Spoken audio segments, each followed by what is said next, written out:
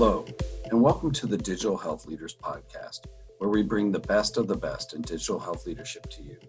I'm Russ Branzell, President and CEO of the College of Healthcare Information Management Executives, or CHIME, and the host of this podcast. These are truly unprecedented times for our industry and our healthcare leaders. These leaders are doing everything they can to support our frontline caregivers and guide their organizations through some of the most tumultuous times in modern history. Today, we have one of those special leaders with us. Today, we have a longtime friend of CHIME and a personal friend of mine, absolute colleague and friend, a veteran of numerous senior CIO and HIT executive positions, a wealth of knowledge. He's a past CHIME board member and someone who never, ever hesitates to be generous with his time for those in need help, whether that's a peer or anybody in the industry. He's just truly one of those special people. We're absolutely pleased to welcome Neil Ganguly, Vice President of Information Technology at Hackensack Meridian Health in Edison, New Jersey. Welcome to the program, Neil. Thank you, Russ. It's a pleasure to be here. So first and foremost, how are you doing? How's the family doing? How's the team at Hackensack doing during this crazy time we're in?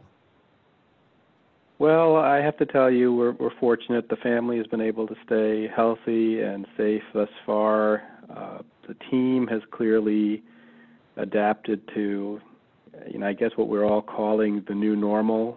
I'm hoping it's more of an evolving normal because this isn't certainly what I'd like normal to be. But generally, everybody's doing pretty well. I hope all's been well with you and your family and the CHIME team, the CHIME family. Yeah, we're doing great. It's just, you know our world. We're a very relational group, and this distance thing is really starting to get everybody a little bit crazy I hear you. Point. And you mentioned this. It's I almost just massively dislike that word new normal. It's just kind of is what it is right now. And I think you're like many, y'all are still distance working, remote working out there. What are some of the challenges with trying to keep a very complex, technically based team together when they're all working remote? I think the greatest challenge is in maintaining the connection to the staff, something that goes beyond just sort of the basic business aspects of task lists and status updates, et cetera. In this whole world of remote working, we're really limited in the cues that at least I think most of us as leaders rely on to gauge the health and well-being of our teams.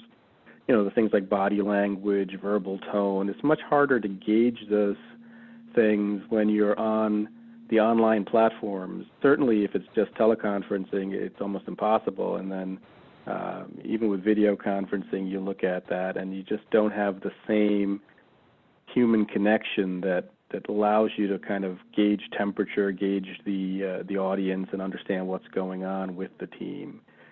That, and then I guess the related decrease in what I call informal communication, hallway talk, or for those of us old enough to call it water cooler talk, that sort of unstructured business information you get during the day when you're walking past somebody's office or happen to bump into somebody in the cafeteria. And then related to that, the personal insights that really help deepen the relationships within teams. All that kind of stuff is a great challenge now to really cultivate in this new environment. So what are some of the techniques that you're applying to this as a really good leader to try to keep some team unity and morale up? We're really trying to communicate as heavily as possible, and we are relying on the collaborative tools that we have available to us with the different platforms that we have in use at Hackensack Meridian. So we're doing team huddles, we're doing one-on-one meetings, we're doing social hours where folks can get on and try to maintain not just that business connection. We allow time at the end. Certainly in some of my meetings, teams that normally might have only met every other week as a team are now meeting 2 or 3 times a week in these huddles. And what we try to do is leave time at the end for, I don't want to call it forced personal conversation, but encouraged personal conversation, where we ask people about how things went that weekend, or did anybody have a fun experience, or if somebody took the day off, did they do something enjoyable, just to allow us to have unstructured conversation and to help us feel connected to each other as people. The unstructured business conversation, that's still a little harder to get to, and we're still working through the best ways to have those kind of conversations. A lot of that still is happening via email, but nonetheless, people, obviously we've seen an explosion in the amount of email in addition to these conference calls and things that we're doing. But those are some of the tools that I think are working well for us. I feel like our teams are feeling connected to each other and to the organization, but I'll tell you, I personally find it a struggle. I really do enjoy face-to-face communication and interaction much more than I do remote. So on that note, because I'm with you, I'm about as cabin feverish as you can get right now, and the fact that I even had dinner last night with a friend for the first time in what feels like months was a big victory for me. How do you help a team that's so used to being on premise, involved with people on a day-to-day, out in the facilities? How do you just get the job done? Well, I think we're staying focused on what that job is. The environment that we're in right now has been really, really evolving, not just over the last 6 months or so due to COVID, but for HMH, since we came together as a health system only 4 years ago, we've been in rapid growth mode. So that team has been moving from project to project and initiative to initiative. So we have gotten used to really being task-oriented and project-oriented and staying focused on what the objectives are, the dates are, the goals are. I think that's helped us in this situation, but it's also, I think, created a situation where our team is working under pressure almost constantly. And so while the job is getting done, I think our challenge as leaders is how do we help release that pressure? How do we find those opportunities to then allow folks to stand down a little bit and and recharge effectively? But one of the challenges also we have as leaders in this world is, although everybody is working remotely and the teams are getting jobs done, it is easier for those who like to hide to do so. And I think it's important for us as leaders and the leaders underneath us to really be in touch with what is expected of each of the team members, and that everybody is maintaining a level of accountability in this. And at least at HMH, I feel like we're doing a pretty good job with that, and we're hitting our marks pretty consistently. It's interesting when you think about it. You tell somebody to take a couple of days off and they say, okay, what am I going to do? I'm just going to sit in my same house that I'm working out of. That's a unique pressure. And then the other now is with so many people having to homeschool because many environments are not putting their kids back in, that just adds that whole degree of pressure of those working parents. It does. It does. And our CFO, who IT ultimately reports up to at HMH, really has tried to get us to embrace this concept of not feeling like we're living at work, that we are at home, and that we have to try to put some boundaries around what the work day truly is, even though the flip side to it is you do have some flexibility from being at home where you can kind of manage some of those personal issues like kids working from home, et cetera. So it's a balancing act, and I don't know that anybody gets it perfect. I think a lot of it depends on the individual and how well they adapt to the circumstances we're in.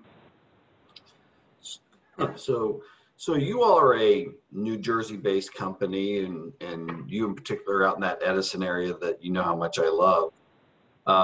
Sometimes New Jersey gets a bad rap, and I absolutely love Edison. Actually, probably one of my top 5 restaurants in the world is right there in Edison. It's killing me not to have visited in 6 months. So But you all in particular, I mean, admittedly, New York, New Jersey, several other places got hit really hard in that first wave of COVID. And We did. so what are y'all doing to try to kind of return back to what I would call more standard operations? Well, believe it or not, the hospitals have really predominantly returned back to what we'd call pre-COVID type operations. Other than obviously the fact that we have increased screening and there's social distancing and all the kind of things you would expect with anybody coming into those facilities now. But when COVID first hit, we actually had to massively reorganize our hospitals and convert nursing units from med-surg units to critical care units on the fly, and we actually ended up converting non-inpatient space, the rehab space, outpatient clinics, anything we could find was being converted into inpatient units to accommodate the massive influx of COVID patients. In fact, at our flagship hospital, Hackensack University Medical Center, the employee cafeteria was converted into a 74-bed critical care unit. So all that really happened just in rapid fire procession through sort of March and April as the COVID numbers were going up. Almost all of that has been walked back to those spaces being returned to their original use. And what we've done is keep in place the flexibility and the builds in our systems, such as Epic, where we can be much more flexible if and when a wave 2 does hit to convert units back to that kind of use as necessary. So it's taught us that we can't really look at physical space even as having a single purpose. We have to have the ability to scale up and down, and I think it's one of the big lessons we've learned. But in general, and I knock on wood when I make this statement, here in New Jersey and our colleagues in New York City, we've got a very low incidence of COVID right now, and we are certainly hoping it stays that way. Well, you're getting me hopeful. Maybe I can get up there sometime soon, not just to see you, but maybe go to my favorite restaurant too. So we'll have to see how that works out.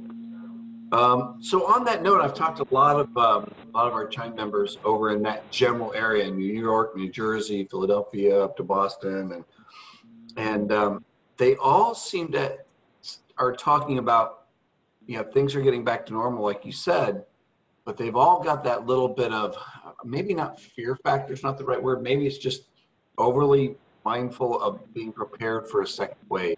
How are you all looking at that?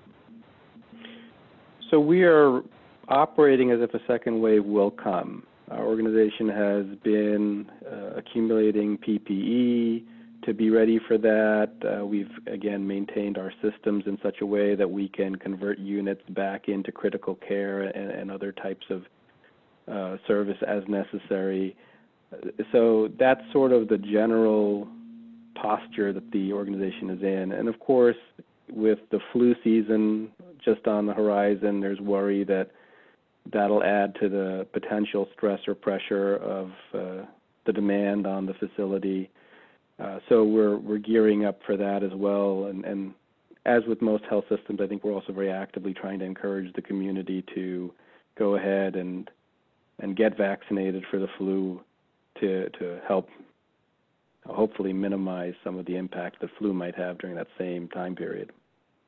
Yeah, we've heard from some of our international colleagues that flu and COVID together is not a good mix. It's a lot more damaging than maybe even we thought it would be. So, yeah, that's great for you all. So as you look at this, one thing I am generally hearing as true everywhere is, the IT team's plates are as full as they've ever been, despite the fact that, maybe budgets are constraining a little bit, a few other things are changing. The demand for services, support, new things heading forward in digital health is bigger than ever. What do you kind of see your future 6, 18 months, 24 months looking like? Well, you're right about the fact that the demand is unrelenting and probably really increasing. I mean, we've got a roadmap of key projects that our Chief Technology Officer and Chief Application Officer, who are currently our co-interim CIOs, are corporate CIO left the organization recently. But they've got a roadmap put together that's pretty ambitious, where we're going to be looking to roll out Google, G Suite, and Google Chrome to the organization over the course of this year. We're rapidly expanding our PeopleSoft footprint. We're moving forward with expanding Epic into some of the organizations that are currently, recently acquired organizations. We're also looking at the need for application consolidation, as we've, like I said before, we're only a 4-year-old health system, but that carries with it a lot of legacy baggage of the applications that each of the organizations have brought to the table. And so we're looking at really pushing forward and trying to get those things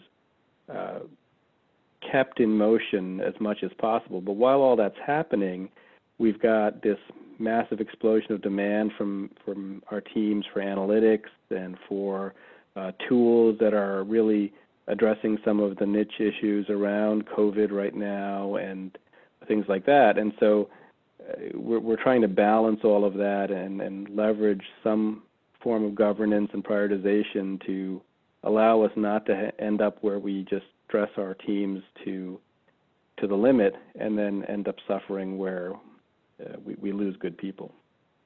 Today's episode of the Digital Health Leaders Podcast was brought to you by our segment supporter, Elkay, your healthcare data plumbers. Learn more about Elkay at ELLKAY.com. So much of that involves working with your partners, your vendor partners, and sometimes working in a very collaborative way. You mentioned a lot of different big name companies in that description.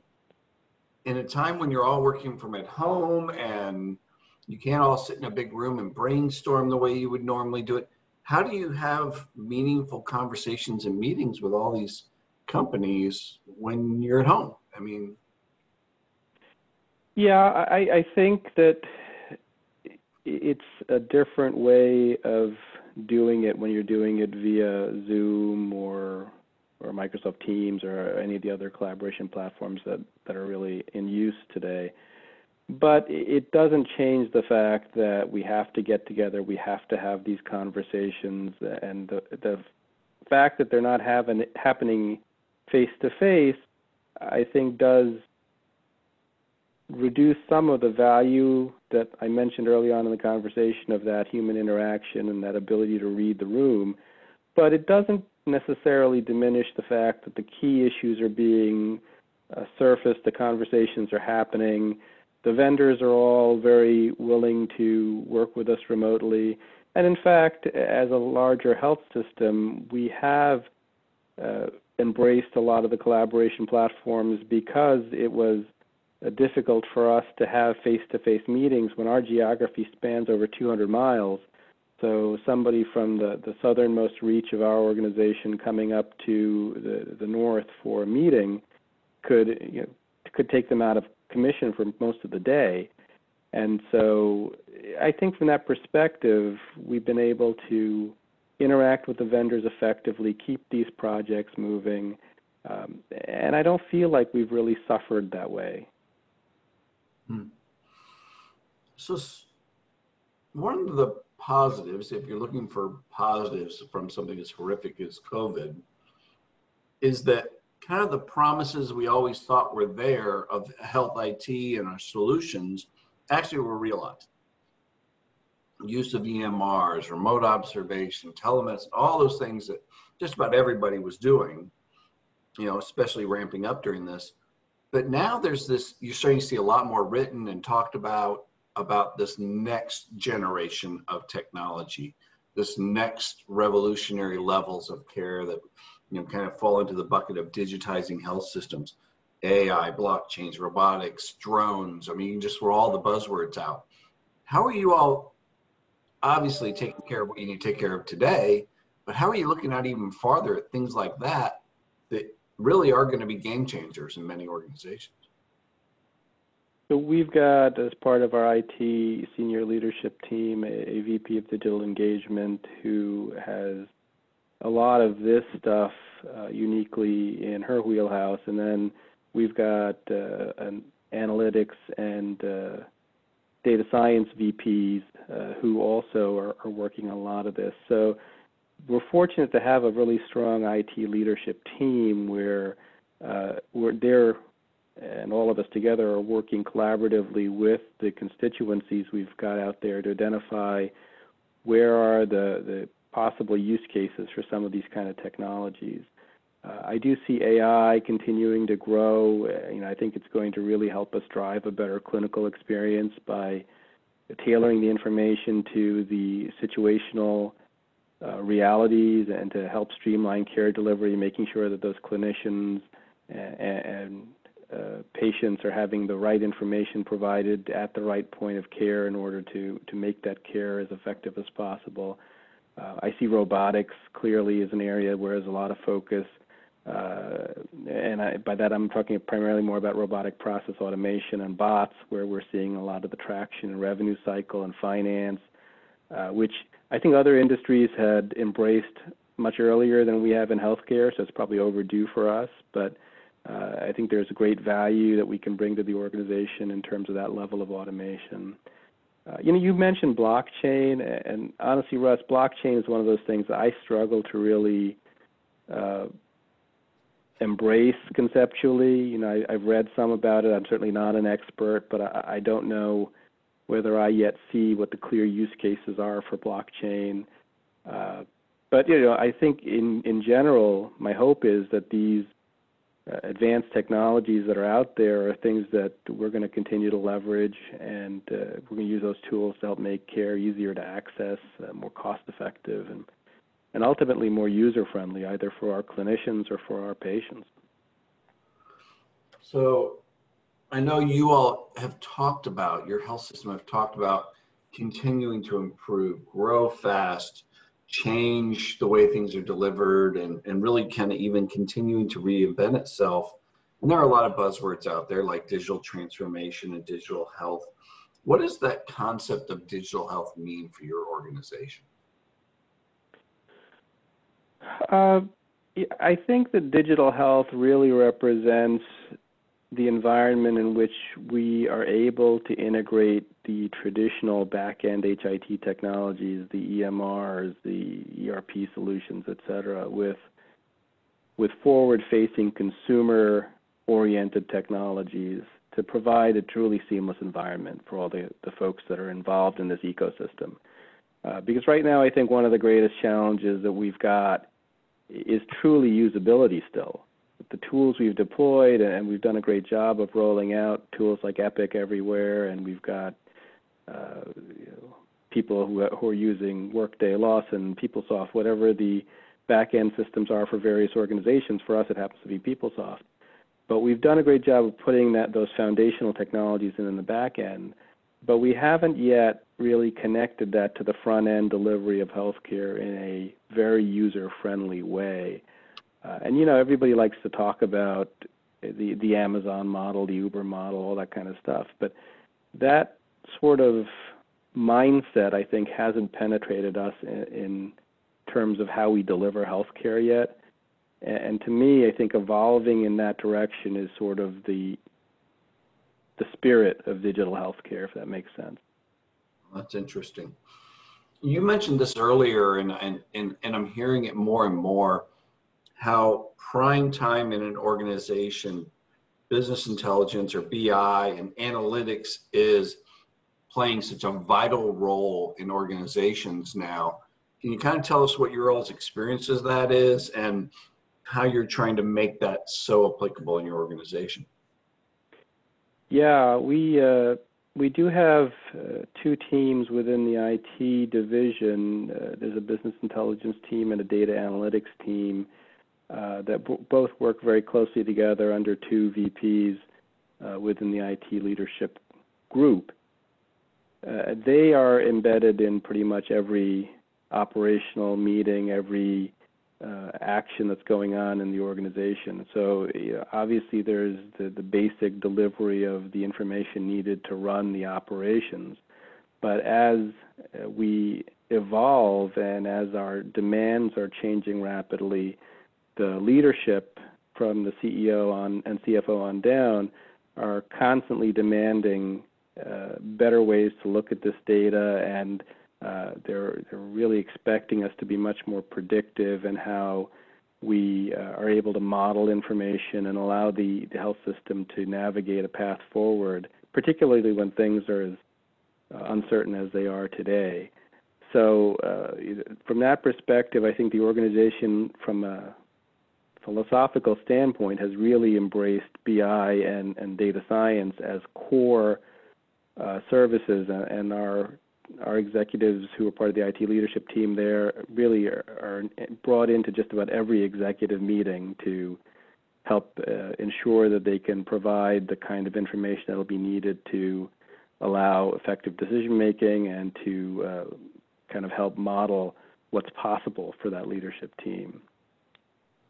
That's interesting. And going to every operational meeting, that tells you how critical that becomes to the way healthcare is going to be delivered and has to be run. Wow, that's amazing. So I know one thing for you in particular, you've been in a few organizations that have been involved in mergers, acquisitions, whatever words you want to use. Tell us some of the thoughts you have around when you see mergers and acquisitions work well, and mergers and acquisitions that maybe don't go as well for people. Well, I think it really boils down to an organization's clear understanding on what the rationale for merger is and what the impact of that merger is. The organization I was most recently the CIO of was JFK Health, and that organization did merge into Hackensack Meridian Health, and that's how I am now a member of the IT leadership team at Hackensack Meridian Health. But for JFK, I think that merger was a great thing. It really helped to bring resources to that facility, that campus, and that community that JFK as a standalone institution just wouldn't have been able to bring to bear. So access to capital resources, access to talent. I think that for JFK, surviving the last 6 or 7 months of COVID would have been a tremendous challenge without the backing of an enterprise at the scale of Hackensack Meridian Health. So in this case, I think it worked out very well for JFK. When you look at M&A activity and you have to kind of decide whose benefits are you looking out for, does it work out well for every single employee? I would say that in the case of our merger here between JFK and HMH, it worked out very well. We were fortunate that when we picked the partner of Hackensack Meridian Health, they had a very, very evolved, employee-focused kind of model where they knew they needed talent and they were hungry for that talent. Other organizations, you do hear of mergers where the goal is to reduce headcount and to shed talent. So it depends on what the philosophy behind that merger really is. From our perspective, in this most latest one, I think it's been, a great value for the community that I came from and the organization I came from. And HMH is still in growth mode. We are continuing to acquire facilities and continuing to grow. And, I think that we'll see that continue. I don't think that it means the complete death of the standalone hospital, but I think they're going to become very unique circumstances where those standalone hospitals make sense. And anywhere where you've got a competitive environment and anybody who's looking for really, I think, active growth is probably going to look to have to align themselves with a larger health system with deeper pockets. So do you think, given and kind of the situation, yes, some financial stress has occurred, and for some organizations, significant financial stress during COVID. Do you see mergers and acquisitions, not just for you all, because it sounds like you're in growth mode, but just at a macro level, do you think this is going to exacerbate, make things move faster in that marketplace, even across the whole U.S.?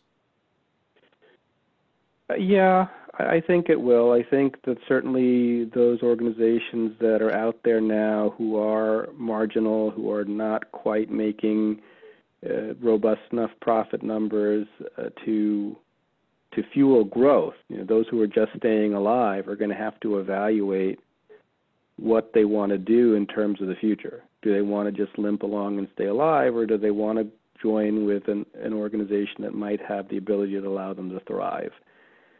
But again, a lot of it depends on the culture of the organization you're merging into and how they approach it. I certainly think that mergers that are done just for the sake of scale can ultimately not do well, and you could end up having major issues with cost and other things, and you see then that they have to start to shed employees and things like that, and that's certainly never a situation you want to get into. So it's got to be something that's well considered, well thought out, something that the organizations who are coming together have a philosophy around growth and around really promoting sort of the culture of healthcare and the value of the employees that they're bringing into the mix. But I do think that we're going to continue to see merger and acquisition activity continue in the foreseeable future. So it sounds like you're being successful where a lot of organizations aren't, with even deploying an IT strategy in a rapidly changing and growing environment, and in seeing some of the benefits that there's a lot written out there about that a lot of these mergers and acquisitions don't result in really clear benefits. What do you think your secret sauce is? Oh, that's a good question. Besides brilliant leadership, of course, brilliant leadership. But besides that, I think we're lucky to have a very, very strong leadership team. I was fortunate to join a group of really strong IT executives who work very collaboratively together. I don't know if that's always the case, and especially when you look at organizations who come together culturally and the cultures don't always mesh well. That can always be challenging. And so trying to deal with a combination of cultures and different ways of working and understanding whether or not everybody's interests are aligned is key. And I think when Hackensack and Meridian came together, and then when they brought JFK into the fold, they did a good job of ensuring that incentives overall, or objectives, I should say probably more accurately, were really clearly aligned. And that's been very strong for us. It doesn't hurt that we're in a very active marketplace. There's other large health systems in our marketplace that are all doing well as well. So from that perspective, I think it's been good, and I think the acquisitions that they've made in a careful and considered fashion. Like I said, if you just are growing for the sake of growth and you don't really think about what the impact of that additional cost is going to be of carrying a large organization that you bring in, then eventually I think organizations can collapse under their own weight. And I believe that our CFO, our CEO, they've kind of maintained a strong line of sight on that. And I would argue that that's probably at least one ingredient to their secret sauce of how they've been successful thus far. Wow. So as our time's kind of wrapping up here, we all have different leadership philosophies and mentors that have trained us and all those kinds of things. What's kind of one guiding principle that you lead from as you kind of see the world, your pearl of wisdom that you can share with our listeners? Well, from a leadership philosophy, and Russ, I think I probably learned this from you as much as anyone, it's really to open your ears and open your heart and make sure you're listening to your team and your colleagues and understand what's going on around you, so that you can react effectively and help to keep things moving in a positive direction. Because as things are changing as rapidly and unpredictably as they are today, that level of empathy, that level of true listening is just critical to keeping everybody in a good place. Well, I love that answer, not because you included my name, but really because I just love the fact that you brought it back to the fact that this is a lot of human beings taking care of a lot of other human beings. And that really is what healthcare delivery is. That's such a poignant and perfect answer to that question. Because in the end, healthcare really is a human delivery model. So that's just amazing. Well, Neil, as always, it's great to hear your voice. It's great to spend some time with you. I hate that we're having to do it over a video chat session here. But again, thank you for all you do. Thanks what you do for your organization, for Chime, our community, and for everyone out there, Neil. You're just one of our favorite people. Thanks, Russ. I miss you guys as well, and I hope to see you up here in New Jersey once things become open and safe. But I'm itching for us all to get back to real collaboration and some in-person networking. I absolutely agree. I can't wait to get up there to that favorite restaurant. It'll be my treat this time, Neil. Fair enough. And with that, I would also like to thank all of our listeners for joining us for this episode of the Digital Health Leaders Podcast with one of our great leaders. As always, you can visit us on our website or at Spotify and Apple and for all of our programs. For now, please take care, stay safe, go out, wear your mask, and God bless. Today's segment of the Digital Health Leaders Podcast was brought to you by our supporter, LK,